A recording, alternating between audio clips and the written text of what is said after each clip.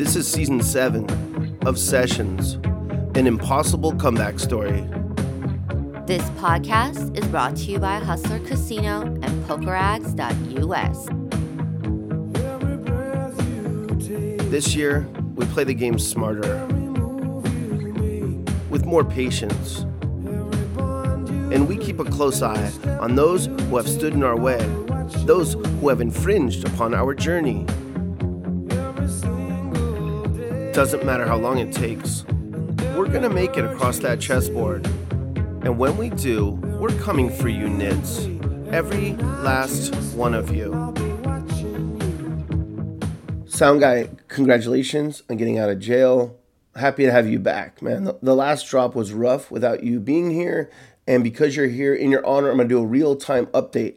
It is 1:18 p.m. on Thursday, February 22nd, 2024. As mentioned, my coworker is back. He got released. Are you gonna be sober for a while after that beer? Okay, so happy to have him back. I'm recording this before I go play on Thursday intentionally. I could have recorded last night and went in more rested today, but I've been wound up. I've been carrying some bad energy around, partly due to being on a pretty bad downswing, partly due to being too busy, and partly due to some other shit. I'm aware of it. I can feel it. I just don't have that chill vibe that I like to have. So I decided, you know what? I'll drive up to Long Beach from San Diego and I'll record the Max Payne Monday review. And not only will that hopefully get my mind working in a analytical way with regard to poker hands, but I'm hoping this drop will be cathartic for me. Some of my drops are straight up therapeutic. And that's therapy's kind of heavy. It's kind of like, whoa. And, it kind of hurts a little bit and it really drains you. But long term, I think it's really good. I just want this one to be cathartic. I just want to take the edge off before I go in and get me ready to play. So that's it. Welcome back, Sound Guy. Did you make any friends in there? Bob? Okay. Tell me about him later, all right? Week 7 of 50, the sober years, the session. Everyone who has signed up for $4.22 a month or more at patreon.com/DGAF poker player got 3 private drops of sessions this week. One Monday, one Tuesday, and one Wednesday. Those drops automatically showed up in their favorite podcast players due to some pretty cool technology called RSS feed. Basically, once you sign up on Patreon, you click a few buttons and voila, you get all my content. Well over 1,000 hours in total at this point, delivered right to your favorite podcast player. And each private drop, 1 per week at least. It's been 2 per week. This week was 3. Those automatically get delivered to your favorite podcast player as well. And you also get membership to Patron Discord, a place that enables everyone who signs up for my content to discuss various topics, including my content, my play on stream, and so on. And just topics that have nothing to do with me. Also, it allows them to play poker together, where no one's making any money off rake. It allows them to bet sports against each other where there's no vig. It allows them to buy pieces of me when I play on stream for no markup, and so on. There's different tiers at patreon.com/DGAF poker player. And yeah, but for the lowest tier, you get all the content and you get access to Patron Discord. Okay, having said that, let's check out the lineup for Max Payne Monday, February 19th, 2024. The 1 seed is Crazy Drew. He's a reg now. He's a Max Payne Monday reg. And he deserves to be. He's a recreational player. He tries, and he's been doing very well overall. And he studies, the opponents and all that, but he's fine for the game, and with regard to play, and his banter is A+, and the videos he makes, the hype videos that he makes, are fantastic, and those are really important. And as the game runner, I really appreciate all that. And Crazy Drew, pretty much whenever he wants to play, will play, and he loves the 1 seat, so that's where he's at. Not many would want to be on my direct right, but it's worked out great for Crazy Drew. I'm in the 2 seat. That's where I can kind of be the host. I can look out. I can get Tita and Louie's attention. I can, look for players that might fill in if someone leaves. I can, get up and get to rebuy corner quick, which has been very necessary lately, and so on. And the 3 seat is Way. Way is a fan favorite, no doubt. She is in real estate flipping in Seattle, and she's become a friend. And she wanted the smarter seat. She wanted the 3 seat on my direct left. Okay, Way, you got it. Seat 4 is Franco. I don't know anything about Franco. Tyler D, who we'll get to in a minute, knows that he's a nice guy, but he's not like a great fit for these shows because he doesn't have huge social media and he plays solid. And we're looking for crazy players. So what he does is he tries to bring crazy players sometimes. And he brought Franco and another player. So we don't know much about Franco. He's in the 4. The 5 seat is DK, the GOAT of Max Payne Monday. And someone I have an interesting relationship with. I do a lot for him. Accommodate him in many, many ways. And we get into it sometimes. And he loves the 5 seat. 6 seat is Kareem. This is another player that Tyler brought. And Kareem is the brother of Driss. Driss is an absolute star for our show. He plays the game like it's, like we're playing for nickels. He doesn't care. He just has fun. He talks shit. He's good looking. He's got all these attributes that you want for a stream player. So his younger brother, we're going to give him a shot. That's Kareem in the 6. 7 seat is Tyler, who I already talked about. He's a really good dude, and I really like hanging out with him. And, he brought them, and on his left is Nick Vertucci, who I think you'll see try and open up his game on this night a little bit. Maybe been reading some comments. Maybe someone talked to him. I don't know. But he definitely opens up his game on this night. And in the 9th seat is Steady. And that is Way's significant other. Also has become a friend. It's interesting when you're the host where you meet people and, some of them you're never going to be friends with. And then some of them you're going to be friends with, and you're going to go to dinners, and you're going to have long talks with, and you're going to go out. And then it gets weird when you start playing poker for thousands of dollars. But something I struggle to remember is these people are all well off, if not wealthy. I'm not. I am still in debt. I am unabashedly staked for these games.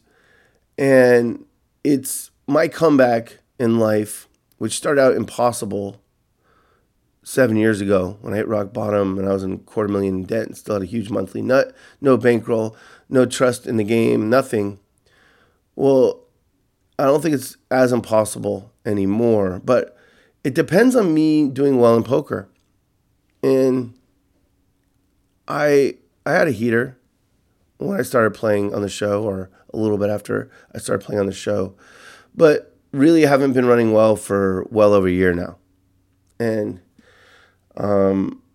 so it hurts when I lose, and I have to remember that I have to play against them, and to them it's just like recreation.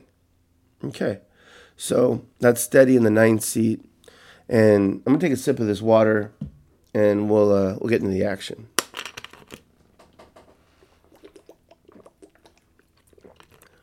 Okay, first hand, Nick opens. I call with pocket fives. I think this is about as standard a play as you could have. Just calling here. DK calls. And we have $390 in the pot. So we play 10, 20, 20. That means 10, 20 are the blinds, $20 big blind ante. And then after one orbit, we put the $40 straddle on and keep it on. And then there's more straddles as well. So it gets to be a pretty big game. I see people calling it low stakes in the chat. That's funny to me. This is not low stakes. People are winning and losing 20K. This game plays bigger than some of the other nights of the week. And last Friday night came dangerously close to having smaller pots than the Monday and Thursday game. Just was no action. So this is not low stakes. But anyways, there's 390 in there, three ways. Flop comes 9-8-2, two diamonds. Shocker, I didn't flop a set.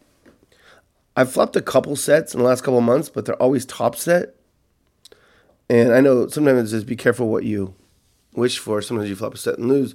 But, these are the dream spots in No Limit Hold'em. Little pocket pairs in position against an opener with a strong range and someone who doesn't like folding DK. So flop a set, it's typically gonna be incredibly profitable.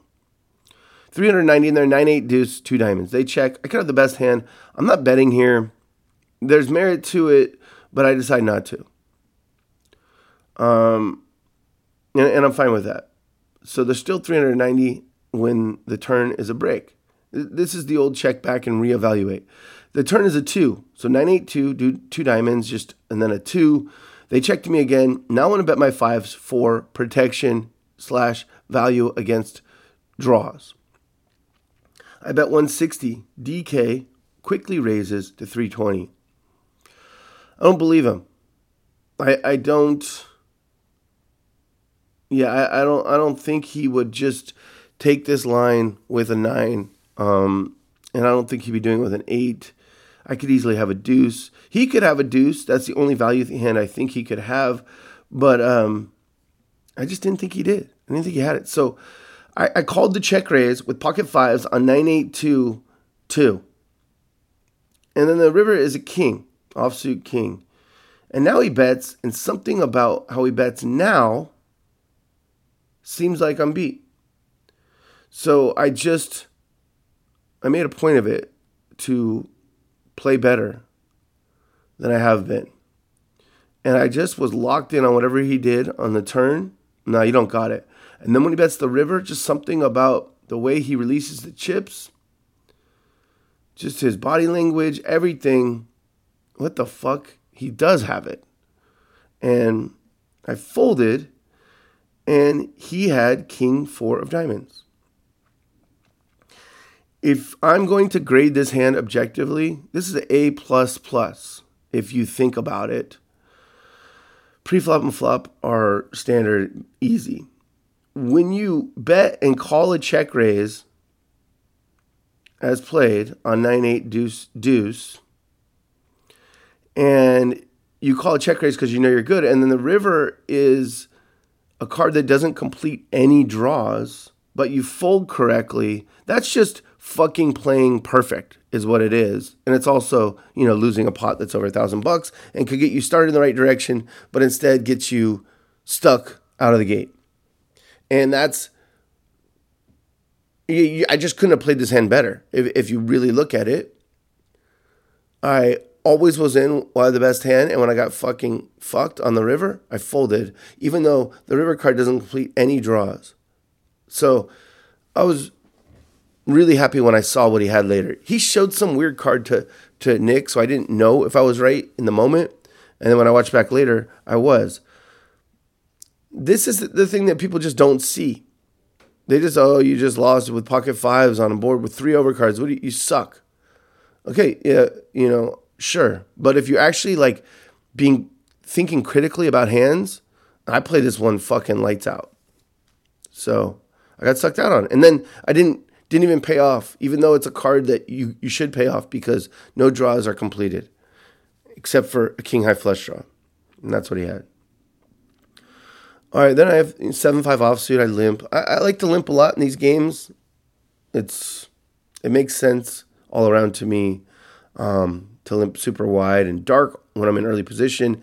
And a bunch of people limp, and then Crazy Drew raises. I fold, and DK 3-bets, and then Vertucci puts in the 4-bet. And then they both ship it. He calls. He kind of got out of line with pocket fives. He was up against aces and queens, and he spiked a 5 to win 11K pot, did Vertucci. So he's trying to open up his game, and he gets in with fives, and I'd folded a 5 against aces and queens, and he binks the set and wins the 11K pot. There's so much variance in live poker. It's incredible. You win this pot, that is huge. You lose it if you're the guy with aces, that's brutal. And obviously DK got cooler by having queens.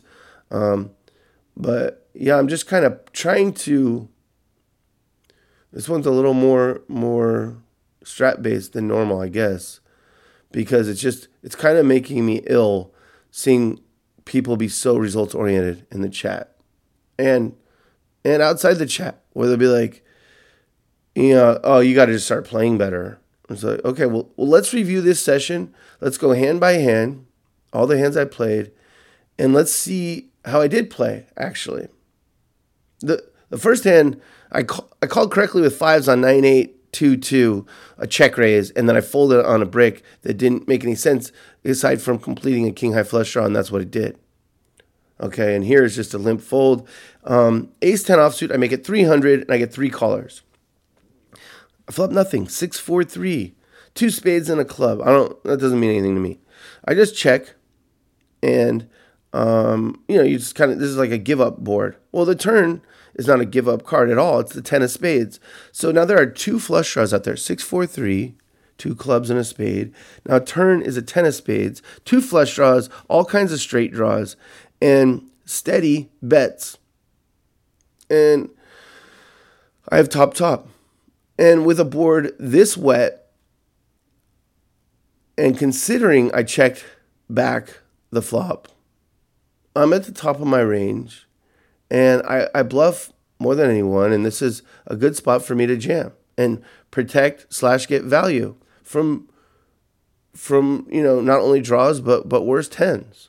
And that's what happened. Steady had king 10, and he snap called me, and he didn't hit the king. He was drawing the 3 outs, where when you jam, sometimes hands that have a lot of outs fold, or still have to pay a price, and I faded the 3 outer, and now I'm winning.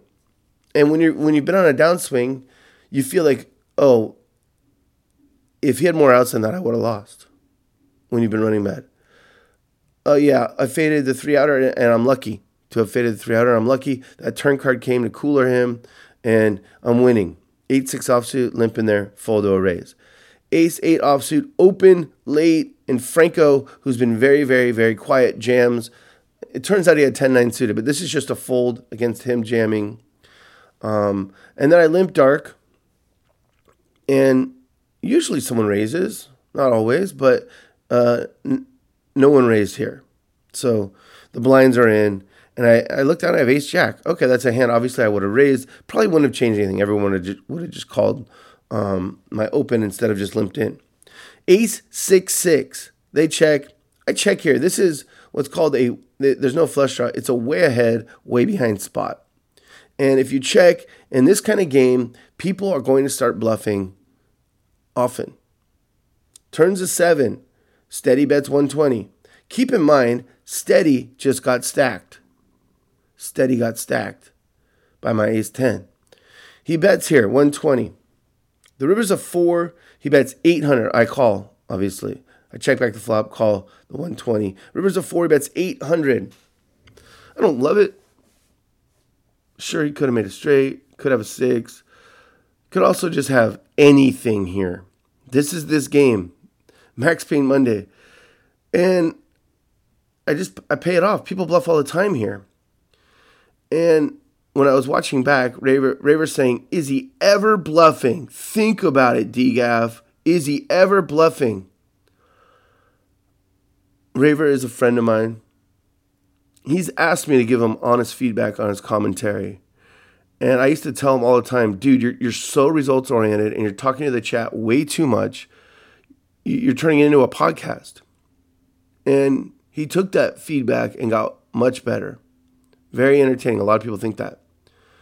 On this night, I feel like he regressed. And he said he was like drinking beers up in the booth. I never do that. This is absurd commentary. Is he ever bluffing? Dude, anyone that I invite on this show is bluffing. Anyone. So stop with that question. This isn't the fucking Wednesday night game where people are jamming 25K and they're never bluffing. This is Max Payne Monday with a bunch of rich people sitting with 3,000 or 4,000. Are they ever bluffing? They're often bluffing. And so, and game flow is good for Eddie to run some kind of crazy bluff. And yeah, he bluffs very often. And the reason I'm saying this is because Raver likes this feedback. He listens to the podcast. He doesn't care. He's not sensitive. He wants it. And also the problem with it is that everyone watching who doesn't play poker, very much, just believes it. Oh, this guy's never bluffing. This is a punt. No, he's not. This is a very over-bluffed spot, I should say. And this is a guy not only capable, but who does it all the time. Okay, so, that's a setback. And then I think it was a couple weeks ago where I said I'm going to start playing a little bit better. I purposely play my B- game on stream. I think that's fair. Well, in a big downswing, I decided I'm going to play my B+ game because everyone's going for it against me. I'm going to play my B+. I'm not going to grind. I'm not going to have good hand selection. That would be sniping. I don't snipe. And so there's some limps, and Nick raises on the button and Steady calls quickly the small blind. I have 6-4 offsuit. Something about Nick's raise seemed really weak, and Steady's quick call is always going to be pretty weak. And I have 6-4 offsuit, and so I just raised to a scary amount. If I go too big, Nick might play back at me, or Steady might. But I just go to a scary amount. I think Nick went to 340 and Steady called, and I went to 1170. Or maybe Nick even went to 430 or something. But it wasn't too huge of a squeeze out of position, and they both folded. I just manufactured $700 based on live reads. And that's important. I just lost, 1,000 or so with ace-jack against 7-6 on ace-6-6, 7-4 after we limped around pre. But I was okay with that in a very overbluff spot against a very bluffy opponent. I was fine with it. And now I just manufacture $700 here with nothing, with a folding hand. And another thing I said, part of playing a little bit better is I'm gonna squeeze more selectively. I'm not just going to squeeze every single good squeeze spot where someone opens and everyone calls. There's merit to just like squeezing every single time there and just hope you run into like the lower part of someone's opening range. And then if you get past that, you usually get past everyone else. But no, I'm doing it when I have like a read that whoever opened is weak. And I did, and it worked. So I don't really have any issues with how I'm playing thus far. Let's take a sip of water and see how we go from here.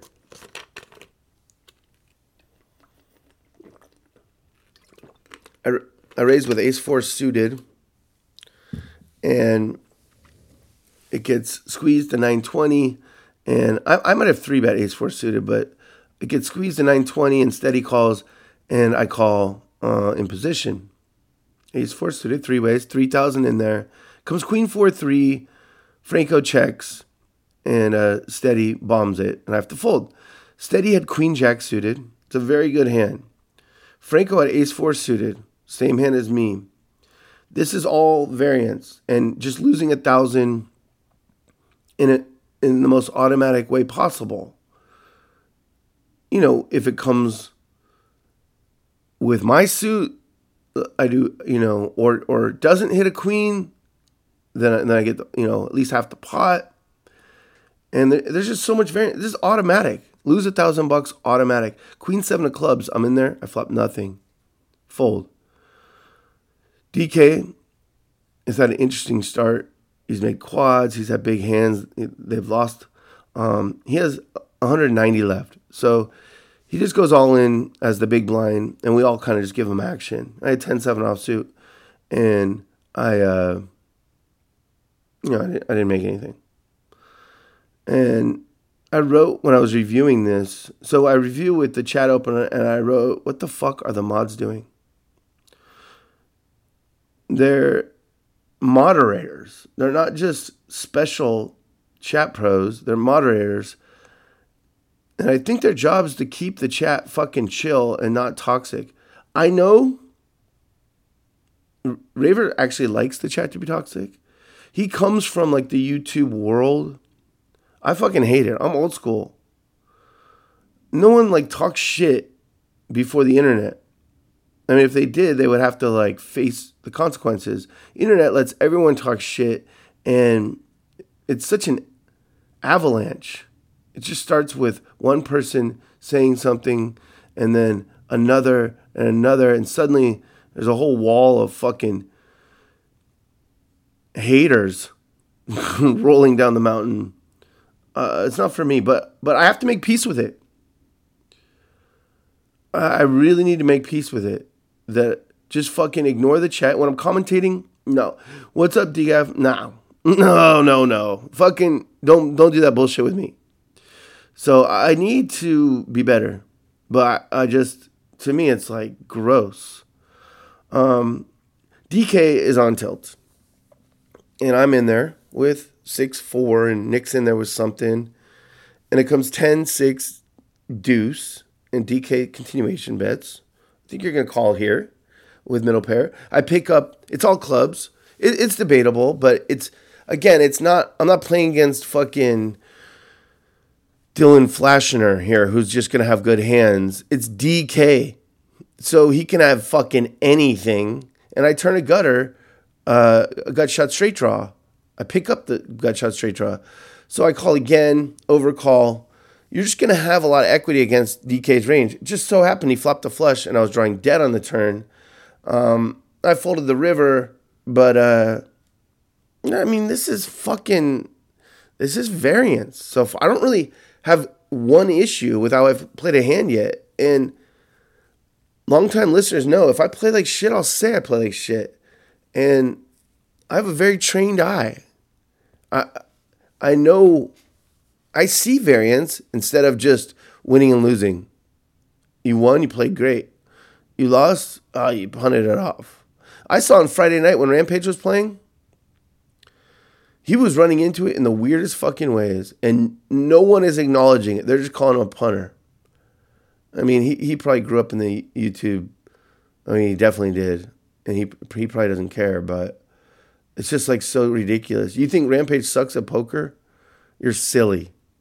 He's just running into it in every weird way possible on Friday night. And yeah, he's going for it. And he just happens to be up against hands they can call, but a lot of the range can't call. And just someone needs to acknowledge that at one point. Or they don't. I need to actually never look at the chat is what needs to happen. But yeah. So it's just kind of a hate farm in there. And like, if you ever hear, is this guy ever bluffing? Well, on certain nights, maybe that's a question to ponder.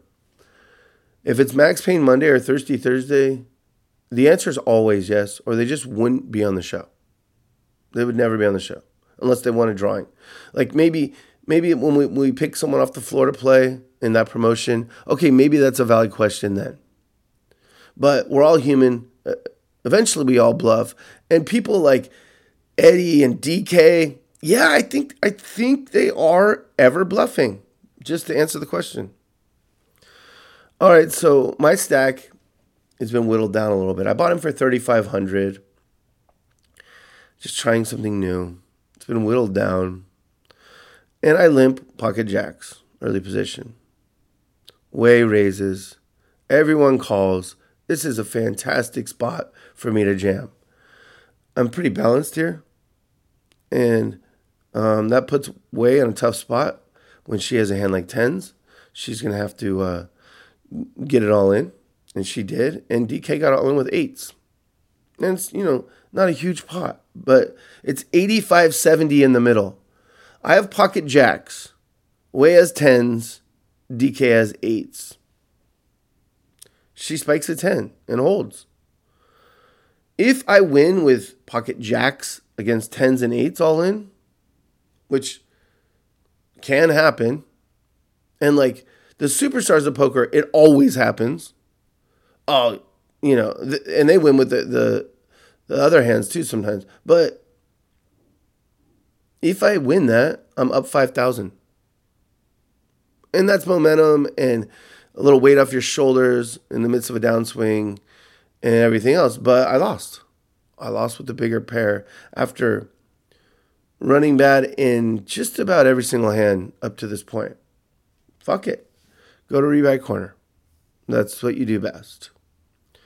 And I wrote something about some chatter named Viking Nomad that I'm not going to read. Because I reviewed this when I was angrier. And I'm trying to not be angry going into my session tonight. So Viking Nomad, you live your life, man. You project all you want in the chat. Do it. You're right. I'm sure you're a great poker player and a great person. And that's what great poker players and great people do, is they project their hate on everyone. And congratulations. There, I said it a different way. The first thing I wrote was blank my blank. I didn't say that though, did I? Okay, come back from rebuy corner with 4,000 more. And just kind of card dead, and see Kareem running super hot. Not really playing a bunch, but running super hot. He turns a set against top pair, and Vertucci pays him off. Is this guy ever bluffing? Well, he's Driss's brother. Like, probably he is. And when someone turns a set, that is the hardest thing to read in poker. So I think it's fine to stack off a top pair, because here's how it works. On the flop you're good. Every poker player would probably agree. Sometimes you just know you're good, and the turn is some weird fucking card that it doesn't complete any draws. And now the guy shows aggression. Is he spazzing? Or sometimes they turn to set. Probably more often than we like to admit, they turn to set. But that's just impossible to read, or really hard to read.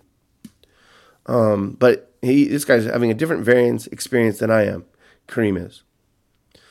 So what am I going to do? I'm going to squeeze with King 8 offsuit and just win $300. When it's out there for me, I'm going to take it. And I did. And now Crazy Drew opens, doesn't seem strong. I 3-bet with ace 10. Do I always 3-bet him with ace 10? No. But I did here. And he calls. The flop comes King Jack X. And he donk bets into me for less than half pot. King Jack X. And I believe there's 2 hearts out there.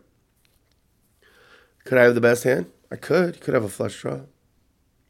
Is it less than half pot and I'm drawing to the nuts against someone who will never fold if they have something and I spike?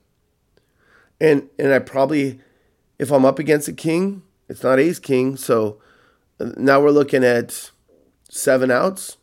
I think anyone on the planet here is calling with 7 outs for less than half pot on the flop. And Raver goes,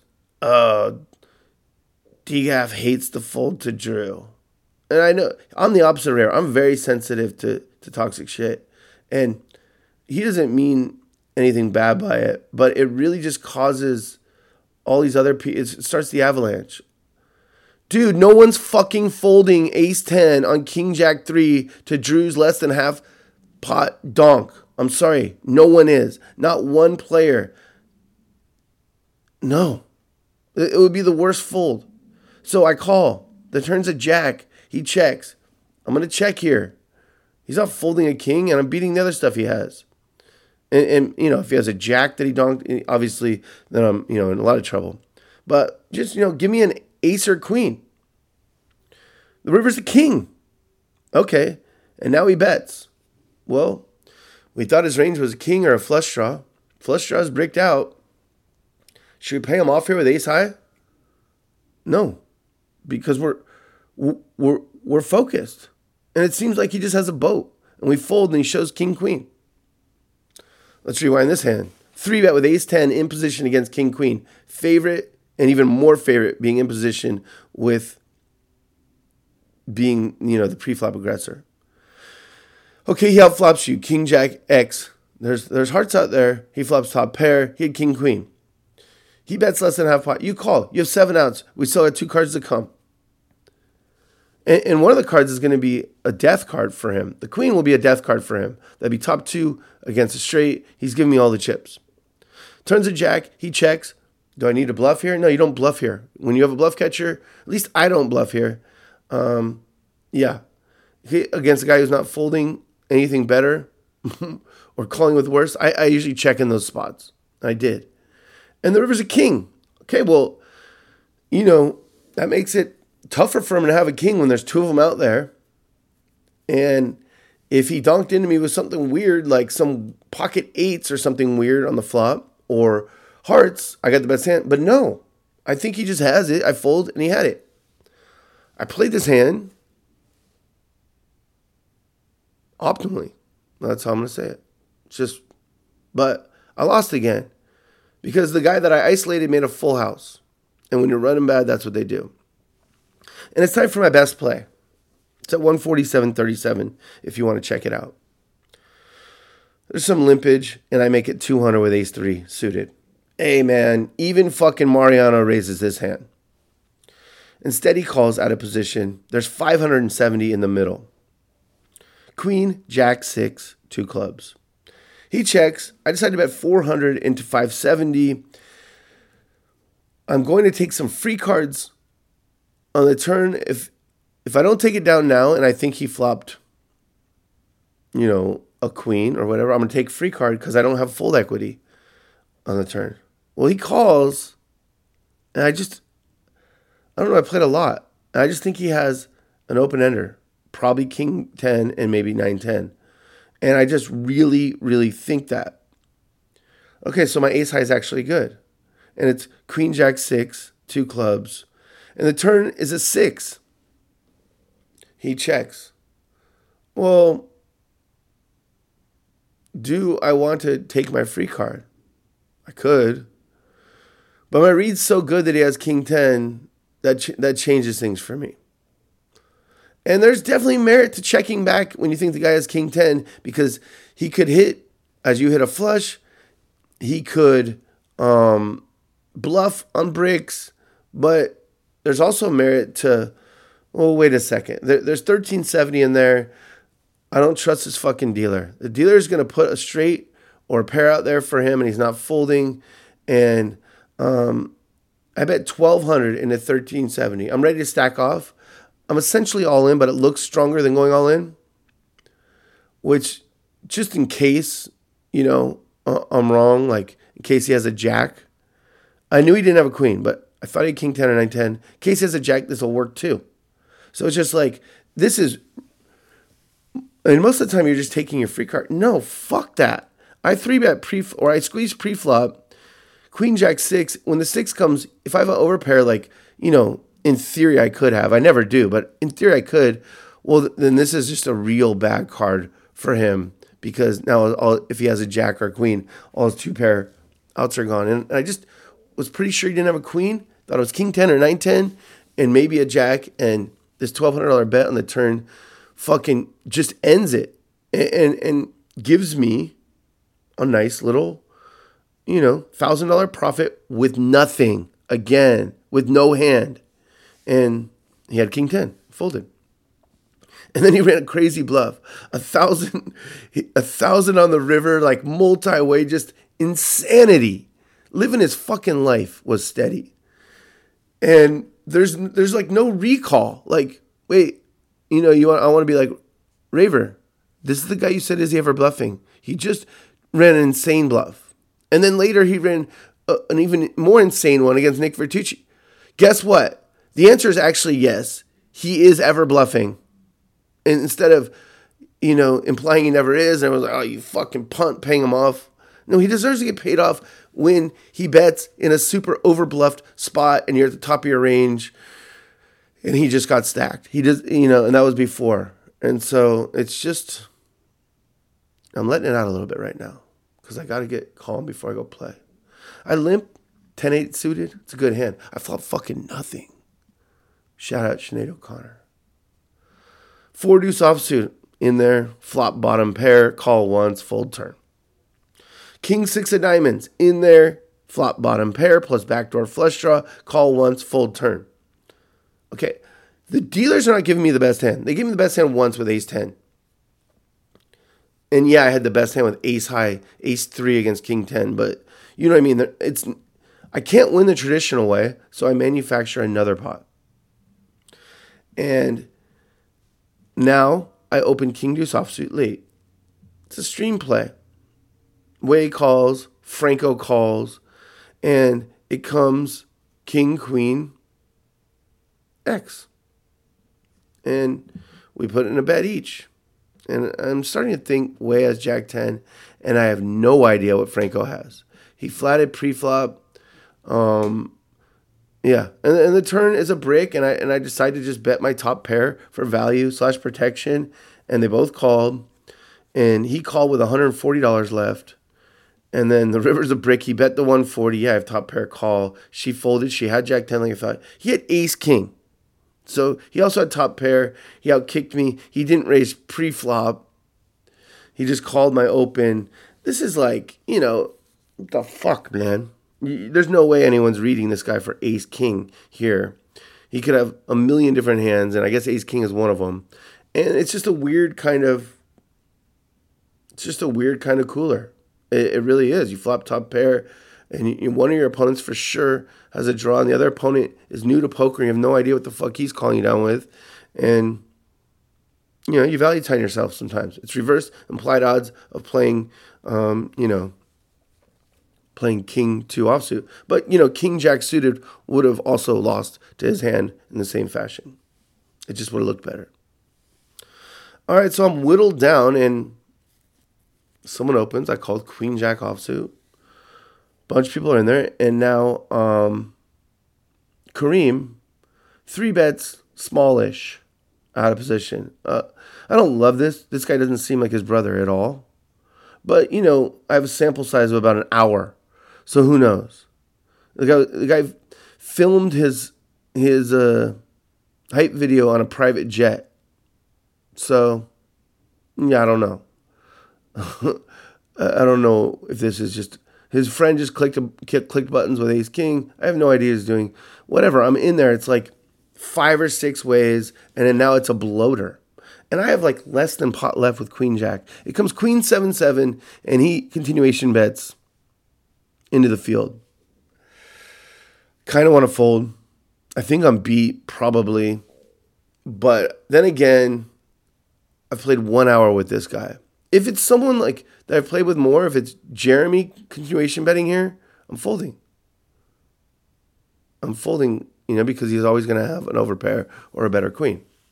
But I have queen jack, queen 7-7. It's just one of those, and I have like less than pot. I just have to put it in and pray that Driss's brother is somewhat like Driss, the guy that filmed his hype video on a private jet, that he might have continuation bet something that doesn't beat queen jack.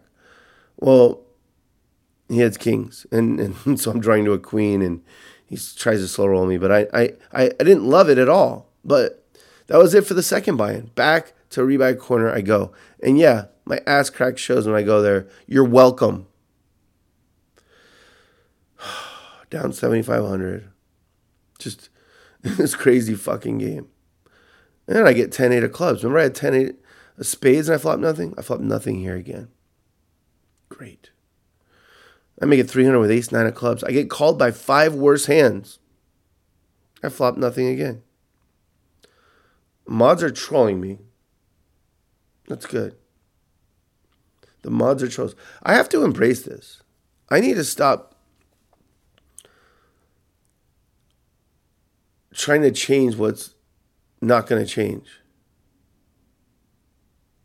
The chat is fucking toxic. It just is. Dana Craven does a good job of getting, the fucking haters deleted and hidden. But I see other mods that they're just blue haters, all they are. They're hater raiders. They're not moderators, hater raiders. Steve from Chicago seems like a nice guy. He's a troll now. This is what the internet does. I don't know. I need to not look at it. When I'm commentating, when I'm playing, I tried. I fucking tried. I do love a lot of people in there, but it's so toxic, it's fucking terrible for me. And DK gets lucky against Steady and gets weird with him. How did that taste? It was weird. DK was in a weird mood. I have 10-6 suited in a bloater. Comes King 8-5. They check to me. Kareem was a pre-flop raiser. Well, he's up a ton now. He's run like the sun.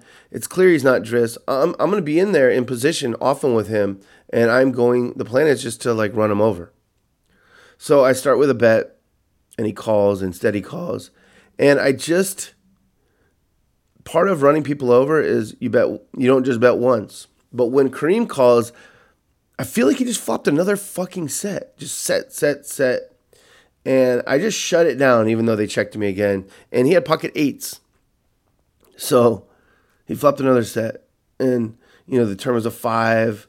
And the river was a 6. I just never put a chip in. And, yeah. And then I get pocket eights. Okay.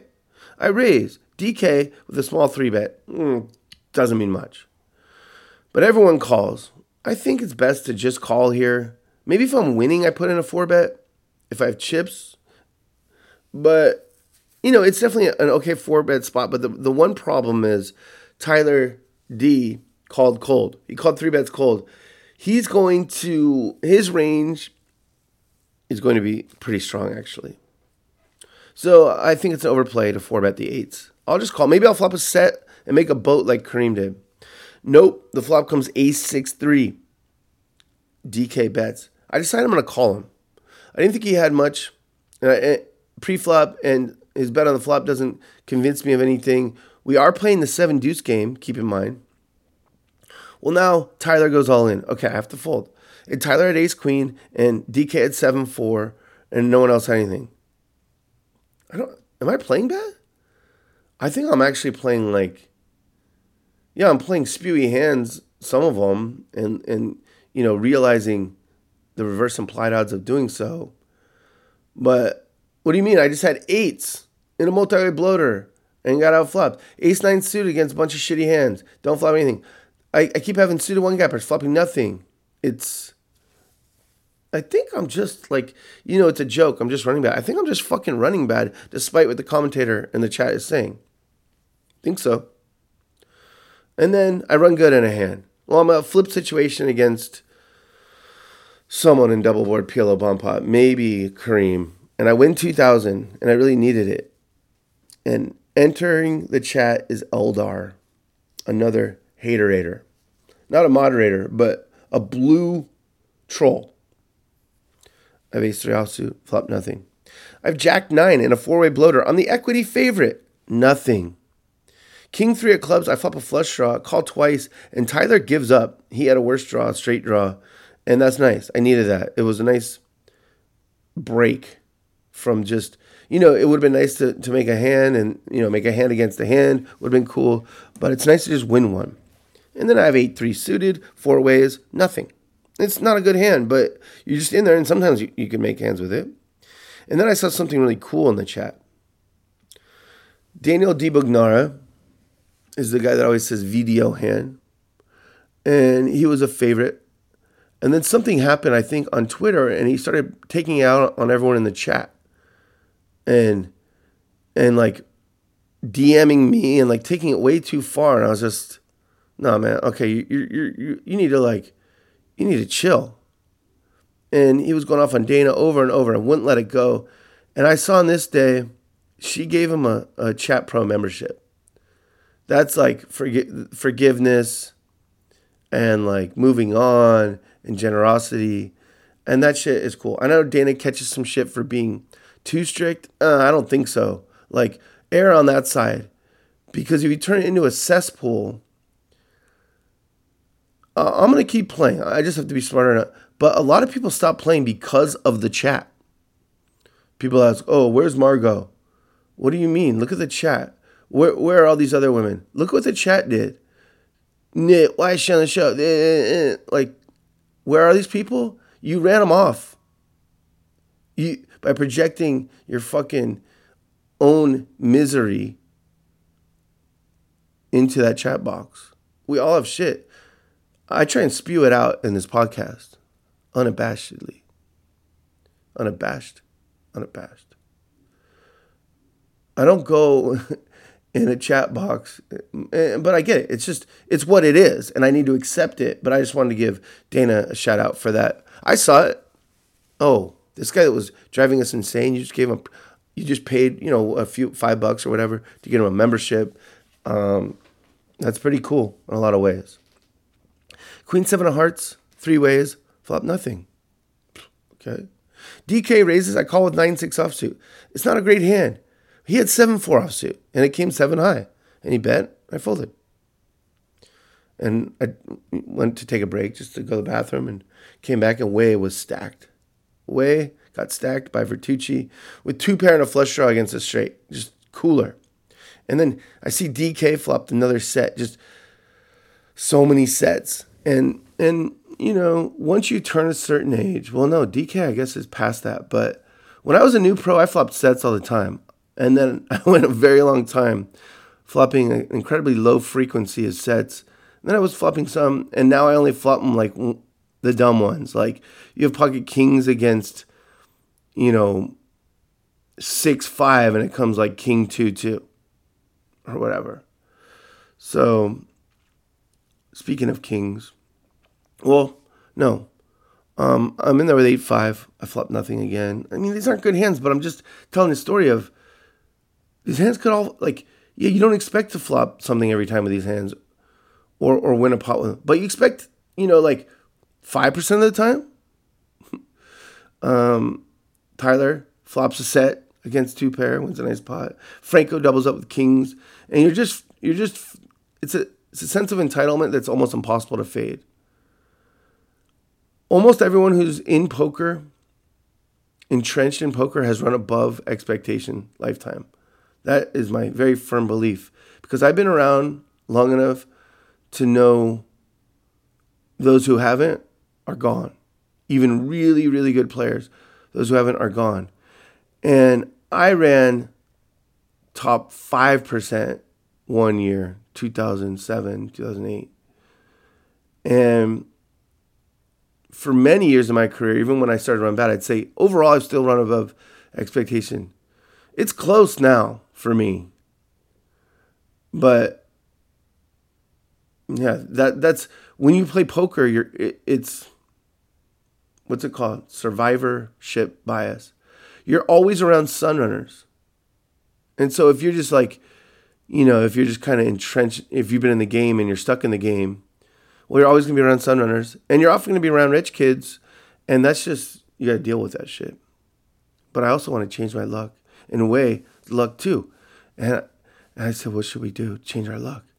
And I said, or she said, what should we do to change our luck? I said, I think I should knock over Drew's chips. So I knocked them over. I pretend like I was demonstrating something with my right hand. Knocked over all his chips. And now it's time for the hand of the night. The people involved are Tyler, who just won a nice one. Crazy Drew, who's up a bunch, but his chips are a fucking mess in front of him because I knocked him over. He's done that to me. Myself, grizzled fucking vet, showing his ass crack every 5 minutes, going to get chips from Rebuy Corner. Way, sweet Way, who just got coolered by Vertucci for all of it. And who else? Is that it? DK. No, not DK. Just us four. Tyler winning, Drew winning, me stuck like a pig, Way stuck like a baby pig. Okay, so Tyler opens to $140. Crazy Drew calls. I look down at King 5 of diamonds. This is the hand of the night. I usually do my best play, my worst play. I did my best play. It was that Ace 3 of clubs. I'm just doing this as hand of the night to think about, to really get you thinking. Because why not? It's never too late to actually think about poker critically. Poker hands. You love it? Well, if you want to, you don't have to, but if you want to, here's an exercise for you. First thing you factor in is player capabilities, tendencies, frequencies, right?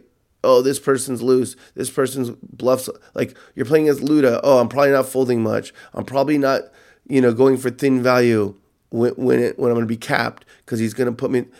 You know this about certain people. Like Big John. I'm not trying to get him to fold top pair. Different players like DK. I'm not trying to get him to fold top pair too often. Occasionally I am, but not too often. And the next thing you factor in is what's going on, the game flow. Well, Tyler just ran hot. Crazy Drew's winning. He's on a fucking crazy heater. And me and Way are stuck and trying to like claw our way out. We're going to be more inclined to make moves. Okay, that's it. Now the cards are dealt. And Tyler goes to 140. And Drew calls. And I call with King 5 of diamonds. This is automatic on stream. And I am in on the button. Way in the small blind raises to 600. Small-ish 3-bet. Okay, well, she knows how to play. She got coached by Alec Torelli. She's going to have, some hands in here. It's not just going to be aces and kings for sure. It's going to be, 10s plus, maybe 9s plus, and, some suited connectors and whatnot. Ace X suited and, ace king, of course, ace queen, maybe even ace jack. Probably not ace jack. But anyway, she goes to 600 and the three of us call. Tyler, who opened, calls. Drew calls and I call. There's 2460 in the middle. And I say I have the best hand. Spoiler, I did have the best hand. And I say, wait, your hand's not that good. I just don't think it's aces or kings. It could be a hand like jacks, to be honest. Flop comes ace, king, 9 rainbow. When I say I have the best hand, by the way, I was joking. I didn't think I had the best hand, but I didn't think Drew had much. I didn't think Tyler had much, and I wasn't sure about Way. But I just, it didn't seem like aces or kings. It didn't seem like it had to be nutted. So 2460, it comes ace, king, 9 rainbow. She checks with 3 players to act after building a $2,500 pot. Curious. This is what? Well, she's betting top pair, I believe. I don't think she's pot controlling against 3 players. She doesn't really do that. So it's a trap or it's a miss. Trap or miss. Tyler checks. Crazy Drew checks. I don't need to bet here with second pair no kicker.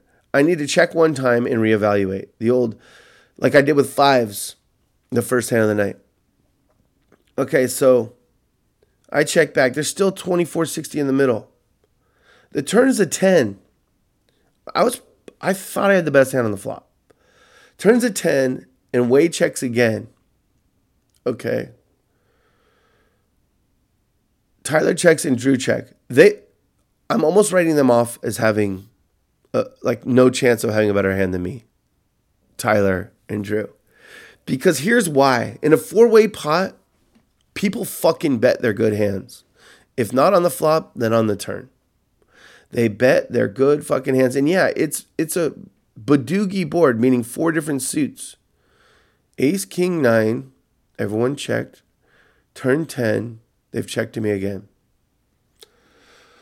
Okay, well now some of their hands have gut shots, and it's time for me to bet about half pot and just kind of protect my hand and fold out the gut shots and whatnot. Wade calls. Tyler and Drew fold. The river is an 8. Wade bets 2,500. She bets half pot. Okay, if you want to go back to the fundamentals, when someone bets half pot, your hand needs to be best 1 in 4 times. What does that mean? That means you expect to lose but still call. It means you can expect to lose and still call. You don't always, but you can. Because you only have to be best 1 in 4 times to make it profitable. Or neutral if it's exactly half pot. But you get what I'm saying. So is king 5 good 1 in 4 times here?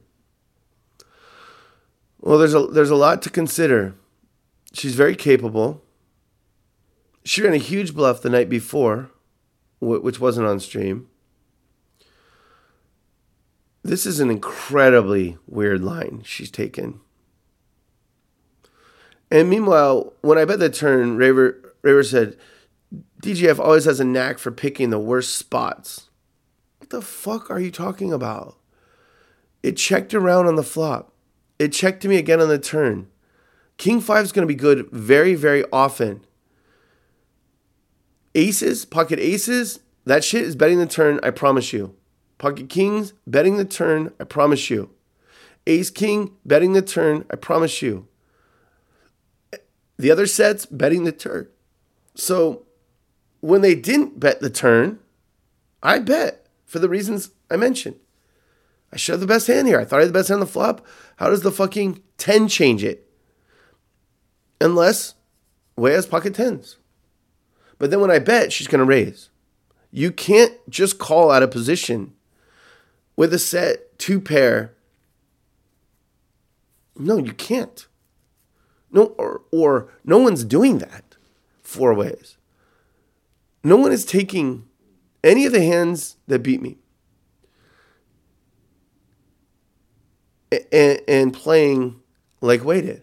Build the big pot, check it out of position 4 ways, check it again after it checks around, and just call when the last guy, me, the most wide open guy on the planet, bets half pot. Well, I could have open-enders. That's the main concern, is that I could have open-enders here. And then the other concern is that I'm not going to bet the river if you just call. So, but she just called. So this is interesting. What would she do with jacks or queens? Remember, she 3-bet 600 pre-flop. Jacks or queens, I think she would check the flop, check the turn, and now she's picked up a gutter against the most bluffy person on the planet. I think she would call the turn. She's got a gutter. And now when the river's an 8, might she just click a button and bet half pot? Yeah, she might.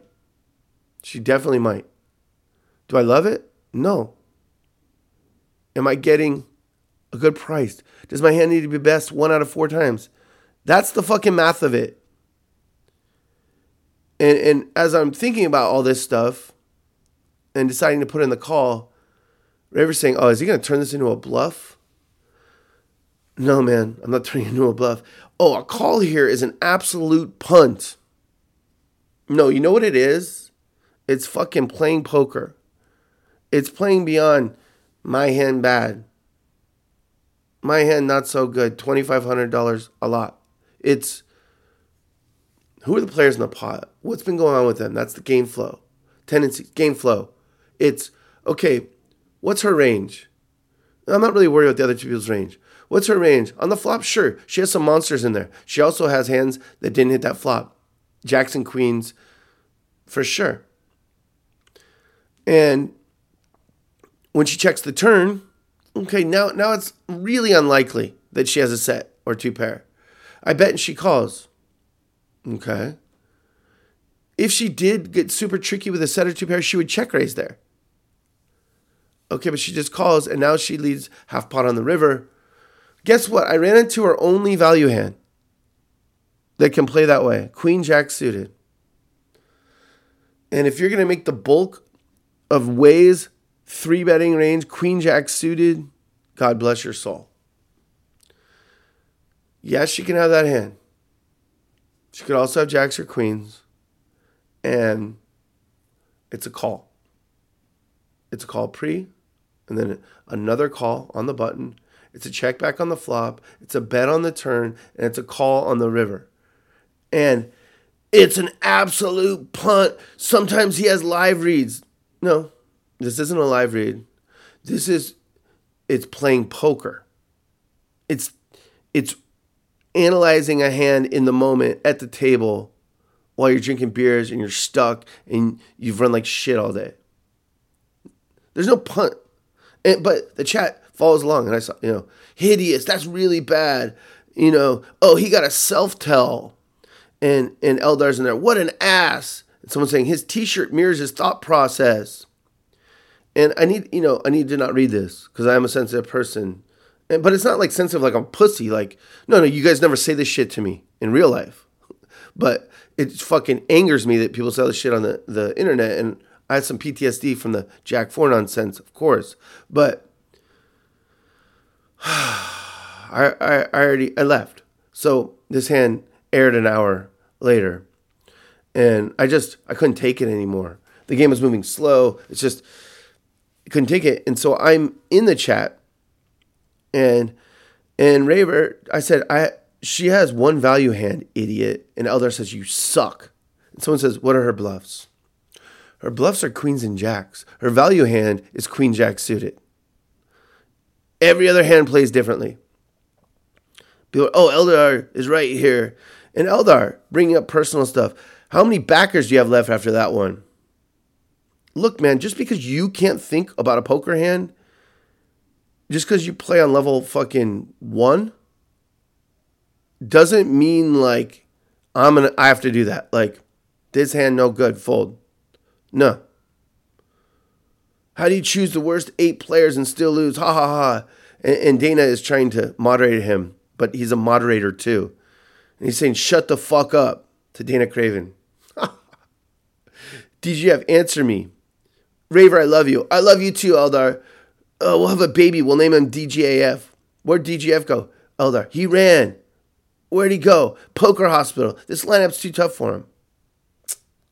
Man, I got to accept it that this is the chat on Hustler Casino Live. I don't have to like it, but I have to accept it. And I have to accept that my struggle in life and finance is different. Well, it's probably similar to many of you listening. But these people, these poker people, I want to see the receipts on how they made their money. And if it's, their parents gave it to them or whatever, you're lucky. That's the goal. I want my kids to be set hopefully somehow, some way, if I ever climb out of debt and accumulate wealth. That's the goal, of course. There's no shame in, having rich parents that set you up for life. But it's just kind of gross when those people are hating on the ones that do need to have backers, even though I'm a winning player, because I have real life expenses and I don't know. It's fucking gross, man. I'm not gonna lie. It is fucking gross. And I have to accept it. That's it. That's the Hustler Casino Live chat. So if it's toxic for me, even though I love a lot of people in there, I just need to ignore it. No.